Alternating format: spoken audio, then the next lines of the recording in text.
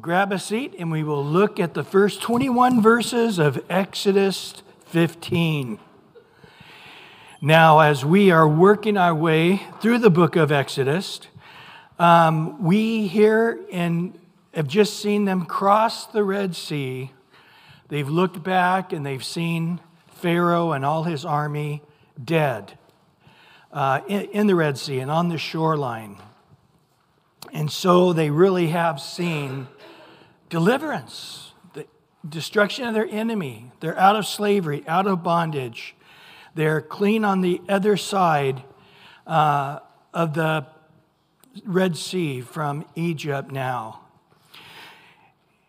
And Moses starts singing.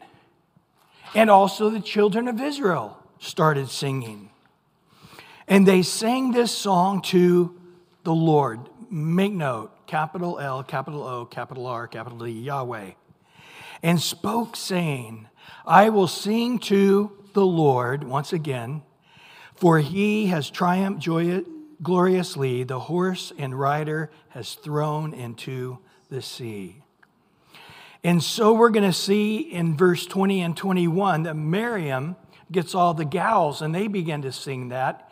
And so some actually attribute this little tiny chorus to Miriam writing it rather than Moses, because we do know in just a moment, it very clearly says that Moses begins to establish a song of Moses. But again, it's important that we take note that they sang it to the Lord. This is important because I really think often, like Jesus said, remember the Pharisee was praying, Lord, thank him, not like that tax collector over there.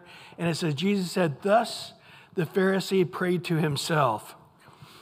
I wonder sometimes if we are so enamored at the sound we're making, whether it's with the big choir singing or the guitars, the melodies and everything and the electronics that we have, if we're singing for ourselves and we're singing to please each other, and somehow in the midst of that, it's like, oh yeah, 1% of that we're singing to you too, Lord. You enjoy it. We're really enjoying it. And you can enjoy it if you want. Be a spectator and hopefully you'll enjoy it as much as we are. And I can tell you, I have seen worship leaders and they are worshiping to the Lord. And it is contagious. Have you ever had that?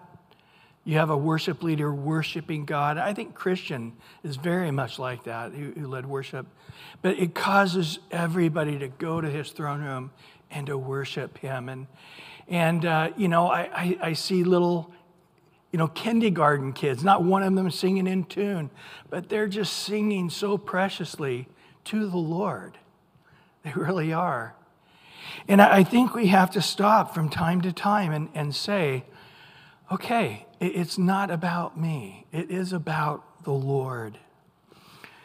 I think there's a few things of understanding worship. I think this is it. The first time in all the Bible, there's a song of worship. This is it. So we're looking at the very first worship song recorded in Scripture. Now, I think there are probably other worship songs sung along the way somewhere. We're going to see more than this one, even in the book of Exodus.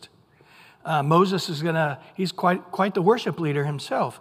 Along the way, we're going to see. But the very first song is a song of worship. And Moses was singing, this 80-year-old guy. And the children of Israel, it seems they all got caught up in it as Moses sang to the Lord. Then the children of Israel started singing the Lord. We're going to see after the end of this that Miriam grabs the gals and they start dancing and singing. Hear all the women singing without the men. It's a very powerful worship time here. But I think the first thing that when it comes to worship, and really that comes to going to church and reading the Bible and even sharing the Lord, all Christian duties, is we really got to forget about ourselves. Well, how do I feel about myself when I evangelize? Do I feel good about myself afterwards? Did I feel good about that? Oh, I was going to go to church, but I just didn't feel it this Sunday.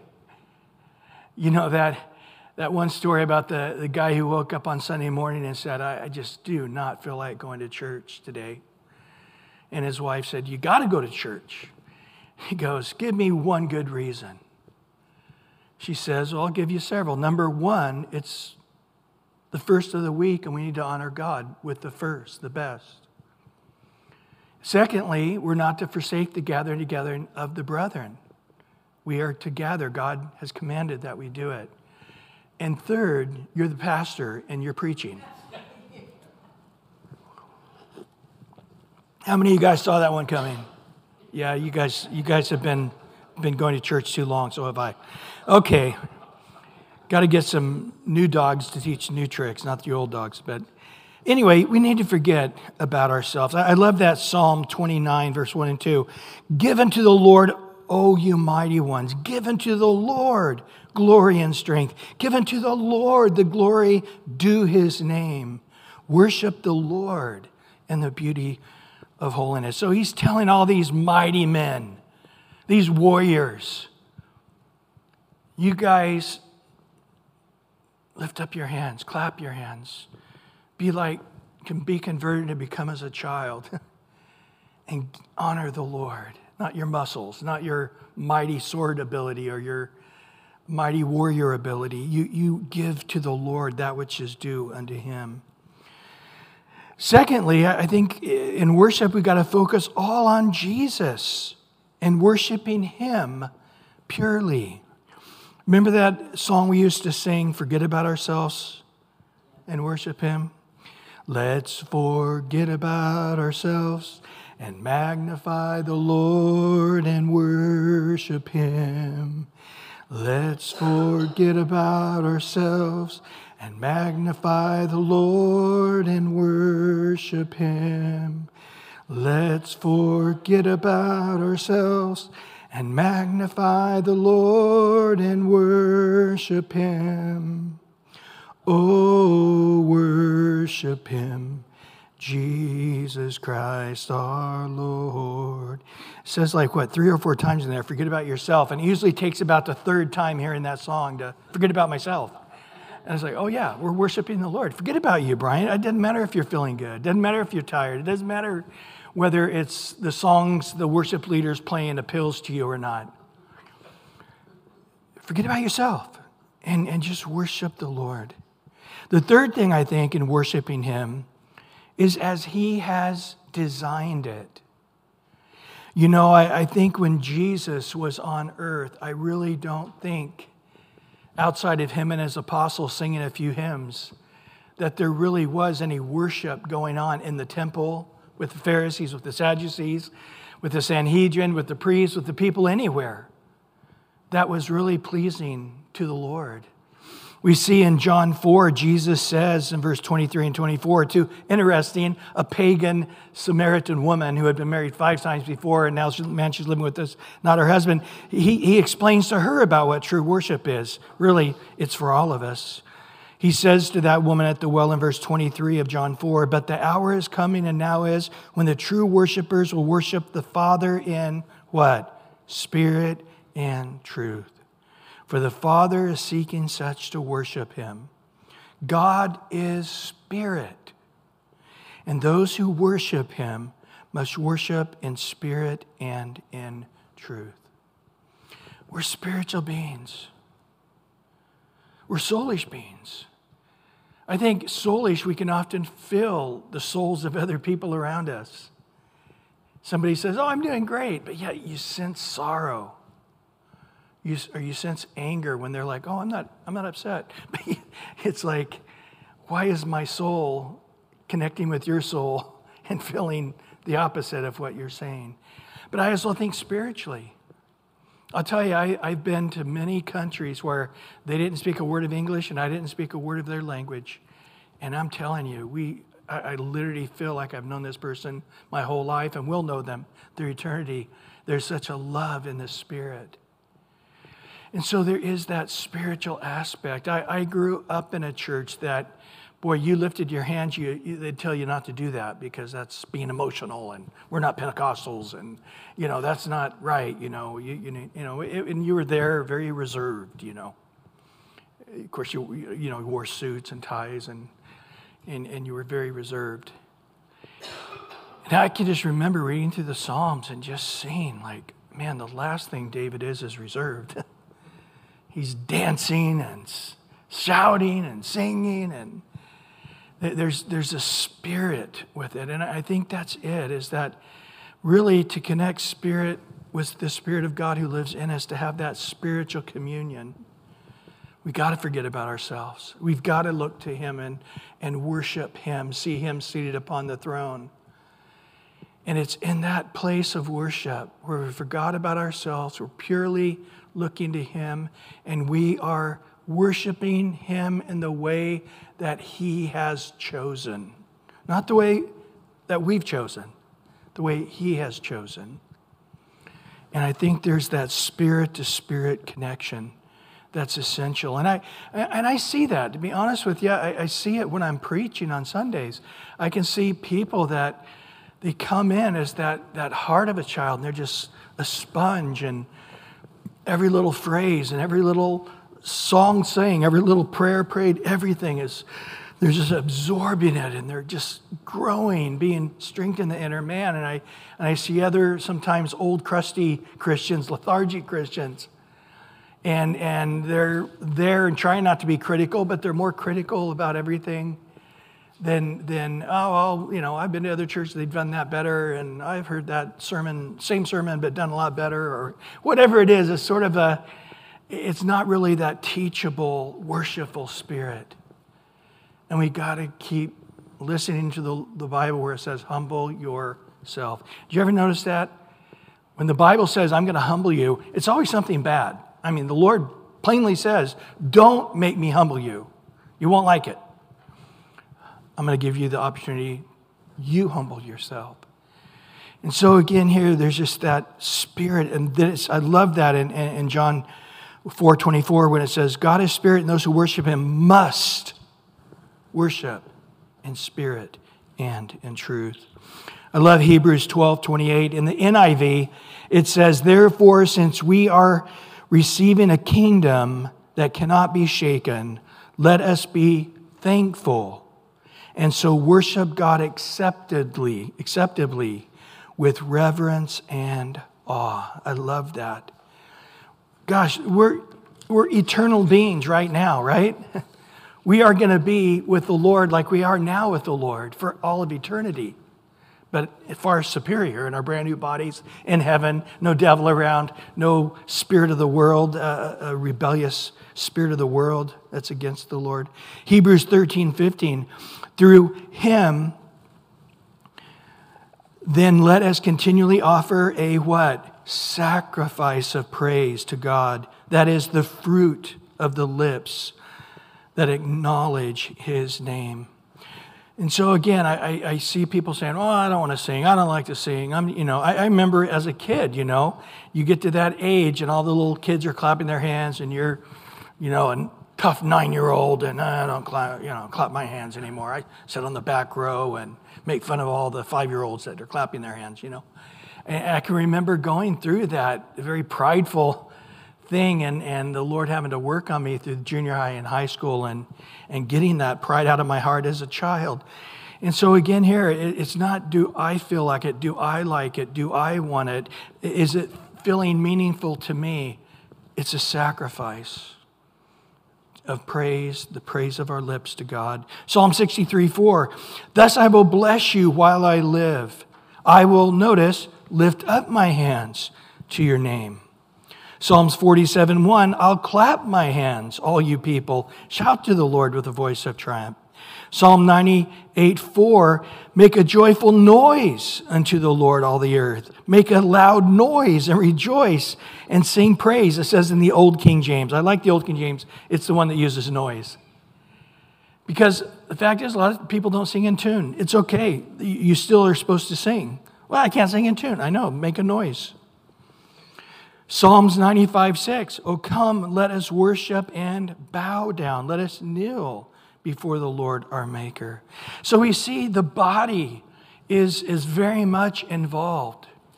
We're singing, we're shouting, we're clapping, we're lifting, we're kneeling, we're bowing. There is a full sacrifice of worship unto God.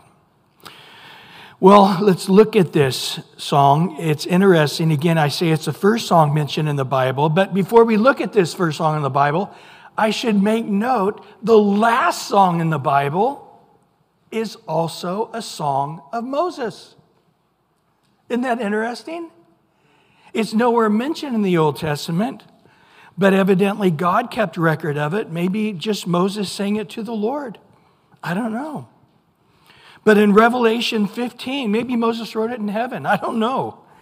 But in Revelation 15, verse 3 and 4, they sing the song of Moses and the servant of God, the song of the Lamb, Jesus, right?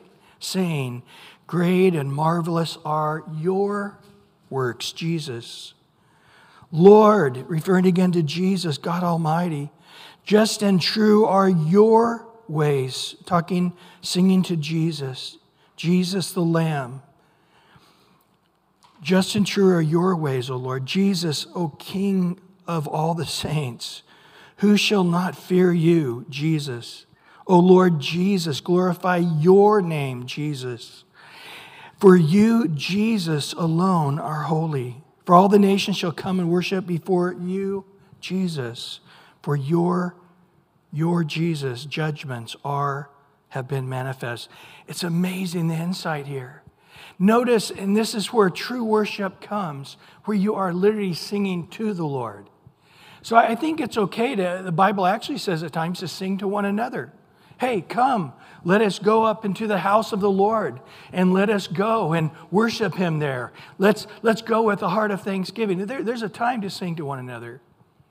Then there's time to sing truths. I think that's hymns are. They're singing doctrines and truths, and we're putting a sermon, if you would, to song to repeat the truth. When we all get to heaven, what a day of rejoicing that will be. It goes into our soul and our spirit. But when we come to that place of worship, pure worship, we are just singing directly to him, the Lamb, Almighty God, our Savior. The very end of that Revelation 15, the very end of verse 4, it has a thing, and it says this, for your, Jesus, judgments have been manifest. Now, if you read Revelation, you see that the judgment of the righteous, but also the judgment of the wicked is coming. And why is that so important to us tonight? Because this is exactly what we're going to see in this first song of Moses as well. Remember in John chapter 5, verse 18 and 19, therefore the Jews sought all the more to kill him, Jesus, because he not only broke the Sabbath, but also they said that God was his Father, making himself equal with God. Then Jesus answered and said to them, most assuredly I say to you, the Son can do nothing of himself, but as he sees the Father do it, whatever he, the Father, does, the Son does in the like manner. Like what? Well, verse 1. Verse 21, John 5:21, the Father raises the dead, and guess what the Son can do? Raise the dead also. Give life also. John 5:22, the Father judges no one, but has committed all judgment to the Son. This is what the end of verse 4 is saying of Revelation 15. Jesus, your judgments are going to be manifest. In John 5:23, why does the Father give all the judgment to the Son? That all should honor the Son just as they honor the Father. He who does not honor the Son does not honor the Father who sent him. And of course, we know Philippians 2, actually verse 9 through 11. But you know that passage. Therefore, God has highly exalted him, given him the name above every name, that at the name of Jesus every knee should bow. Those in heaven, those on the earth, those under the earth. To the glory of God the Father. It's the Lord God the Father. So stop here just a moment. We look to Jesus we look to finally his judgment, his justice is going to come for the first time on planet Earth in complete totality. It's going to be manifest. And knowing this is the truth, that the Father now is lifted up Jesus, the one who died and rose again and is alone going to judge. Give him the same glory, the same honor as you would into the first person of the Trinity, the Father. So realizing that we are now looking unto Jesus, the name above all names, what should be our response? Notice the very next verse in Philippians 2, verse 12, 13. Therefore, since Jesus' name is lifted up above every name, my beloved, as you've always obeyed, not in my presence only, but now much more in my absence, work out your own salvation with what? Fear and trembling. Not work for your salvation, but in the midst of having salvation, live in this awe and respectful way unto God. For it is God who works in you both to will and to do of his good pleasure. So as we look at this psalm, or we look at this first song of Moses, we're going to see this same exact thing. It's really not talking as much about Pharaoh and the destruction of the Red Sea as the whole thing is a prophecy of Jesus. And he is judging because he is the judge ultimately of all things. And what should be your response to this? That now you obey the Lord. You have no other gods before you. That you walk in a way respectful, understanding God's at work in you, both to will and to do. So as we begin now in Exodus 15, 22, let's keep in mind, as we look at this first song of Moses, that we are seeing what really it's all about Jesus, and it's a prophecy of the deeds he will do in the last days. Well, in Exodus 15:2, there's getting off track a little bit. We're back on track. The Lord, again, capital L, capital O, capital R or D, the tetragrammaton. This is the name Yah or Yahweh. Or we're going to go on to see, he is my strength and song. He, Jesus, has become my what? Salvation. That's Shua. If you put Yah and Shua together, you got Joshua, or in the Greek, Jesus. Yahshua, Joshua in the English, Jesus in the Greek. Since we received the Bible in the Greek language originally, we stay with the Greek enunciation. And so he has become the salvation. He, Jesus, is my God, and I will praise him, Jesus. My Father is God, and I will exalt him, Jesus. Do you realize when we go through this, you're going to see this repeatedly, that Moses is constantly saying, you, God, him. It's just a pure worship. You are the God of my fathers. I will exalt him. I will exalt you. Jesus is literally God, Yahweh, my salvation. You, I'm crying out to Jesus. Whether they realized it or not in this song, that's what they were doing. Jesus is my strength and song. Jesus has become my salvation. Jesus is God. I will praise Jesus. Jesus is the God of my fathers. I will exalt Jesus, Yahshua, Lord, Yahweh. So many times in this song, that holy name of God, capital L, capital O, capital R, D, Yahweh, which I believe it's pointing to Jesus, is going to be all the way through this. And so I sort of marked up the whole passage to emulate this and to make it clear. So looking at verse 3, the Lord, Jesus, is a man of war. What do we see at the very end of Revelation? That exact thing. We're going to look at that in a second. The Lord, again, Jesus, is his name. Yahweh, Jesus, Messiah, Emmanuel, God with us. The Pharaoh's chariots and his army, he, Jesus, has cast into the sea. His chosen captains are also drowned in the Red Sea. The depths have covered them. They sink to the bottom like a stone. But your Jesus' right hand, O Lord Jesus, has become glorious in power. Your right hand, O Lord Jesus, has dashed the enemy to pieces. And in the greatness of your, referring to Jesus again, excellence, you, Jesus, have overthrown those who rose against you. We're going to see that again in Revelation in a minute. You, Jesus. You. Do you see this? How he's worshiping to him?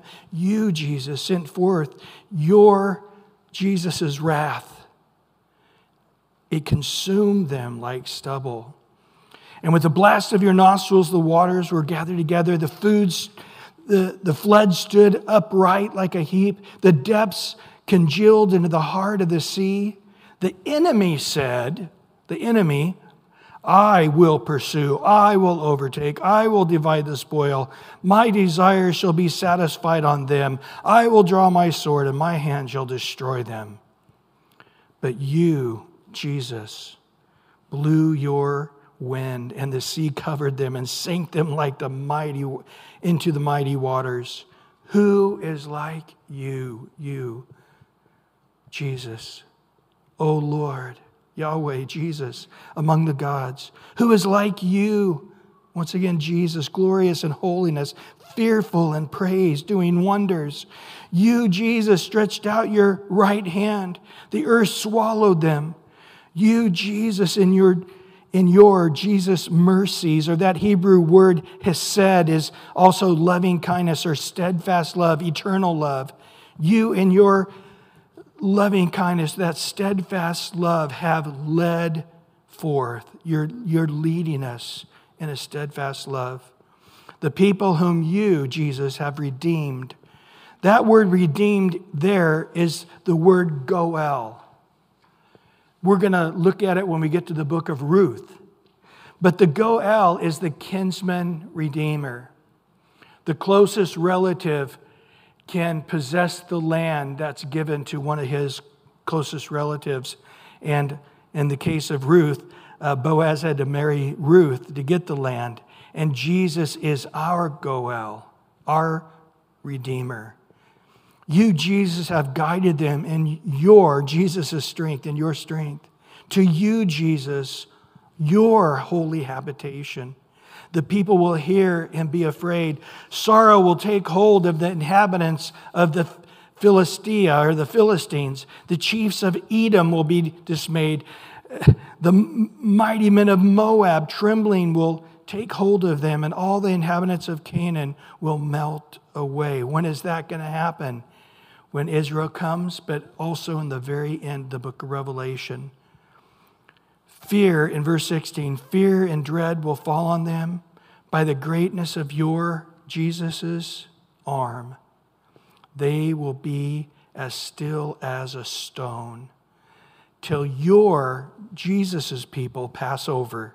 Oh, Lord Jesus, till the people pass over. I don't think it's referring to the Red Sea here. Do you? Till your people pass over into our new bodies into heaven, whom you, Jesus, have purchased. Now, in the Hebrew, this is a different word. Often it can be translated redeemed, but this is actually to buy. It's the Hebrew word gana, to buy or to own. You have purchased us. You paid for our sins, and you own us. We are yours. We're your possession. We're your treasure that you found in the field. We are your pearl of great price.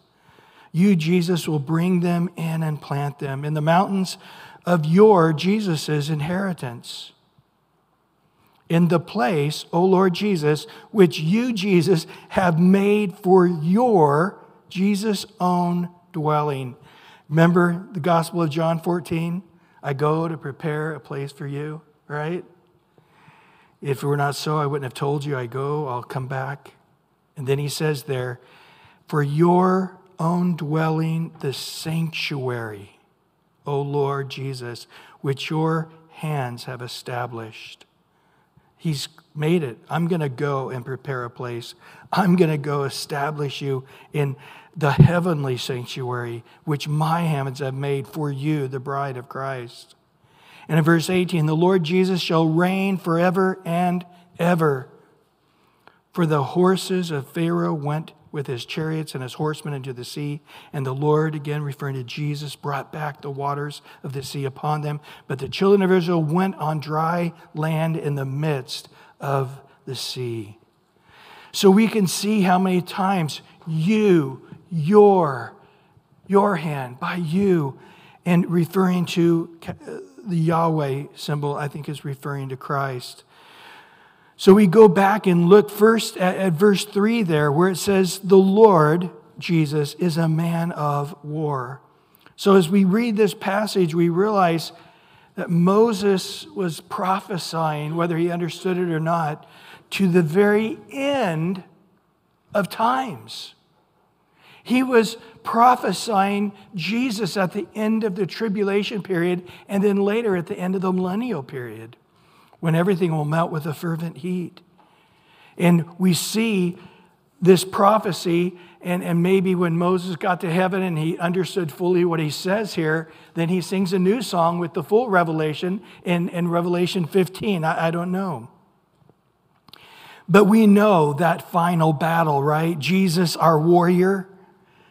In Revelation 16:14, for they are the spirits of demons performing signs which go out to the kings of all the earth and the whole world to gather them to the battle of that great day of God Almighty. Verse 16, and they gather them together in the place called in Hebrew what? Armageddon, which is the Megiddo Valley. And skipping over to chapter 19, verse 11 through 16, now I saw the heaven open, and behold, a white horse. And he who sat on him was called Faithful and True, and in righteousness he what? Judges and makes war. His eyes were like the flame of fire, and his head were many crowns. And he had the name written that no one knew except himself. And he was clothed with the robe dipped in blood. And his name is called the Word of God. And the armies, that is the host, us believers who are coming with him from heaven, are clothed in linen, white and clean, and followed him on white horses. That's us. Now out of the mouth goes a sharp sword, that with it he should strike the nations. And he himself will rule them with a rod of iron. That's through the millennial, 1,000-year millennial reign. Psalms 2 refers to that. He himself treads down the winepress of the fierceness of what? The wrath of Almighty God. And he has on his robe and on his thigh the name written, King of Kings and Lord of Lords.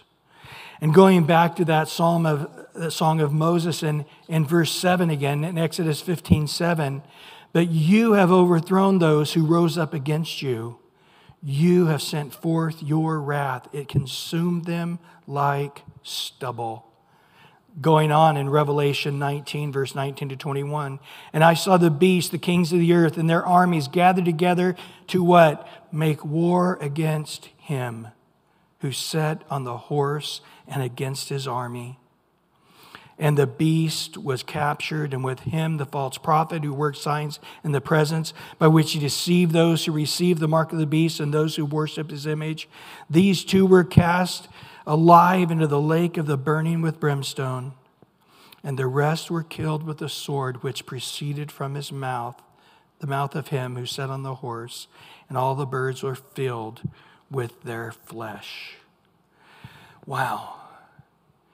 So Moses, when he was looking at this picture, this type of God as the warrior slaying all the Egyptians in just one swell, one poof, one blowing of the wind, one motion with his right hand, one motion with his arm, he says. And in one instance, they fell like a stone to the bottom, and not one of them survived. We're going to see Jesus coming into that Megiddo Valley like he did, like he came into the middle of the Red Sea. And there's going to be, instead of a wall of water, there's going to be the mountains on each side. And there, all the armies of the world are coming to war against the Antichrist originally. And the Antichrist is there and the false prophet, and they're all making war. They begin to fight one another, and as they're fighting against him, Jesus lands with us on the Mount of Olives. We stay at the Mount of Olives. He rides on over several miles to the Megiddo Valley, and there he is able to chain up the Antichrist and the beast and the false prophet in one fell swoop. And then they all turn now to fight against Jesus. And there, from the sword of his mouth in one fell swoop, and we know other descriptions of this from the major prophets, where the blood will rise up to the bridle of the horse, and it will be quite the scene. And of course, it's a prophecy of all these things, this song of Moses being sung to the Lord. Just try to picture that just a moment, where God, through the past, present, and future, are all equal to him. And there he is, just beginning the nation of Israel, just beginning to reveal himself. In these next several years, he's going to show them stuff that it's going to just rocket them ahead, understanding his nature and his knowledge and his heart and his ways. And he's like, you guys have no idea where this is going to end. But yet I'm going to put it in a prophecy mixed with a picture, a very similar picture. But it's not the picture of the Egyptians, it's the picture of all nations at the end. And not just a Pharaoh, but a demonically possessed Pharaoh, the Antichrist. In that last day when I bring judgment. And what are all the saints of the earth doing? Going, finally justice, finally judgment, finally the wrath of God is coming upon all of these wickedness that's been upon the earth.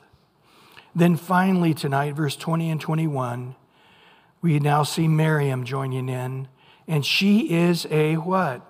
Prophetess. Oh, hold it. Moses was a prophet. Yeah, so was his sister. We often don't consider that. This is the sister of Aaron. They took the timbrel in her hand, and all the women went out after her with timbrels and with dances.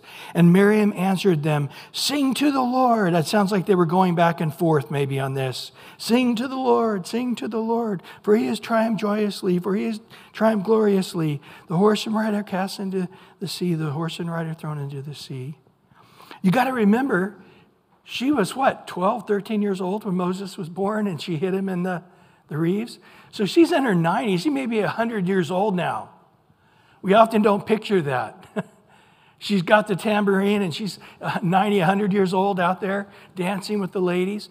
And you got to remember, there's at least 1 million ladies. So we're not looking at like some room of 400 people. We're talking millions of people over miles. What a thunder that would have been. Imagine 100,000 tambourines and timbrels. Imagine millions of women dancing and all over the place. Imagine from God's point of view as he's watching this amazing worship service where they're all truly thankful and singing to him and praising him. It's just a moment in time that had to bring great joy and pleasure to the Lord. It was just a pure worship of trust and faith and thankfulness in him. Of course, all the commentators point out, if they really had faith, they would have been thanking the Lord and singing and dancing on the other side of the Red Sea. Isn't that true? I mean, real faith is where you start praising the Lord before he delivers you, as if he already has delivered you. Isn't that the way the men of faith throughout history have lived? In that great hall of faith in Hebrews 11:1, what's it say? Now faith is the substance of things what? Hoped for, and the evidence of things seen? Not seen. And notice the heart of these people. In Hebrews 11:13, these all died in faith, what? Not having received the promises. But having seen them afar off, were assured of them, embraced them, and confessed that they were strangers and pilgrims on the earth. What did they do? They praised the Lord on this side of the Red Sea, so to speak. This is why we say we're saved. Have you ever looked in the mirror and go, that guy in the mirror is not saved? Because we're really not. When we talk about saved, we're talking about being perfect in our brand new bodies in heaven. That's the salvation He's given us. We don't perish, but we have eternal life. To be absent of the bodies, to be present, Lord. Salvation is when we're in our brand new body. But we don't say we're in the process of being saved. We say by faith, we rejoice now that those things that are hoped for, even though they're not seen, they are 100% going to happen. Right? That is true faith. Faith is thanking God now for the victory that doesn't look like we're going to have it. And by faith, what's it say in Hebrews 34? By faith they were saved from the sword. And then Hebrews 13:37 says by faith they died by the sword. It can look either way on this earth. You know, it looks like Daniel who gets saved in the lion's den and gets taken out, or it looks like the thousands of Christians got ate alive by lions in the gladiators arena. So it can look differently on this earth, but either way, we now rejoice and we say, thank you that we are saved. Thank you that we are redeemed. What's it say in Ephesians 2? We are already seated together with Him in heavenly places. He already sees it. So we rejoice now. Thank you, Lord, for our new bodies. Can we thank God now for our new bodies? Absolutely. Can we thank God for heaven? Can we thank Him now for the place He's prepared for us? Can we thank Him for the judgment He's going to bring to this wicked planet? We really can. Because it is going to happen. And this is what we see in the true worship of Moses' song. They didn't do it on the other side of the Red Sea, but they are now doing it on that side of the history of Israel. And the other side of the Red Sea is Revelation, the end of the book of Revelation, that it becomes fulfilled. So as we finish here tonight, let's remember that. Isn't that really just come down to Philippians 4:6? Be anxious for nothing. Here comes Pharaoh and his armies. Thank you, Lord, for your salvation. I don't know how you're going to do it, but thank you, Lord. Maybe they'll kill us all and we'll go to heaven. Maybe God will open that Red Sea, or maybe He'll bring eagles down and swoop us up, or maybe He'll infinite amount of ways. God doesn't have to repeat Himself. You ever been to an airport and sat there and looked at people for 8 hours straight? And you're going, God, you don't have to repeat yourself. You're amazing. Texture of hair, type of hair, ears, nose, heights, types of lips and eyes. And God's amazing. Of course, we know scientifically now that all our DNA is completely unusual, except for those few exceptions of identical twins. But be anxious for nothing in Philippians 4:6, but everything in prayer and supplication with what? Thanksgiving. Let requests be made to God. So let's praise Him in advance for all that He is going to do. Amen.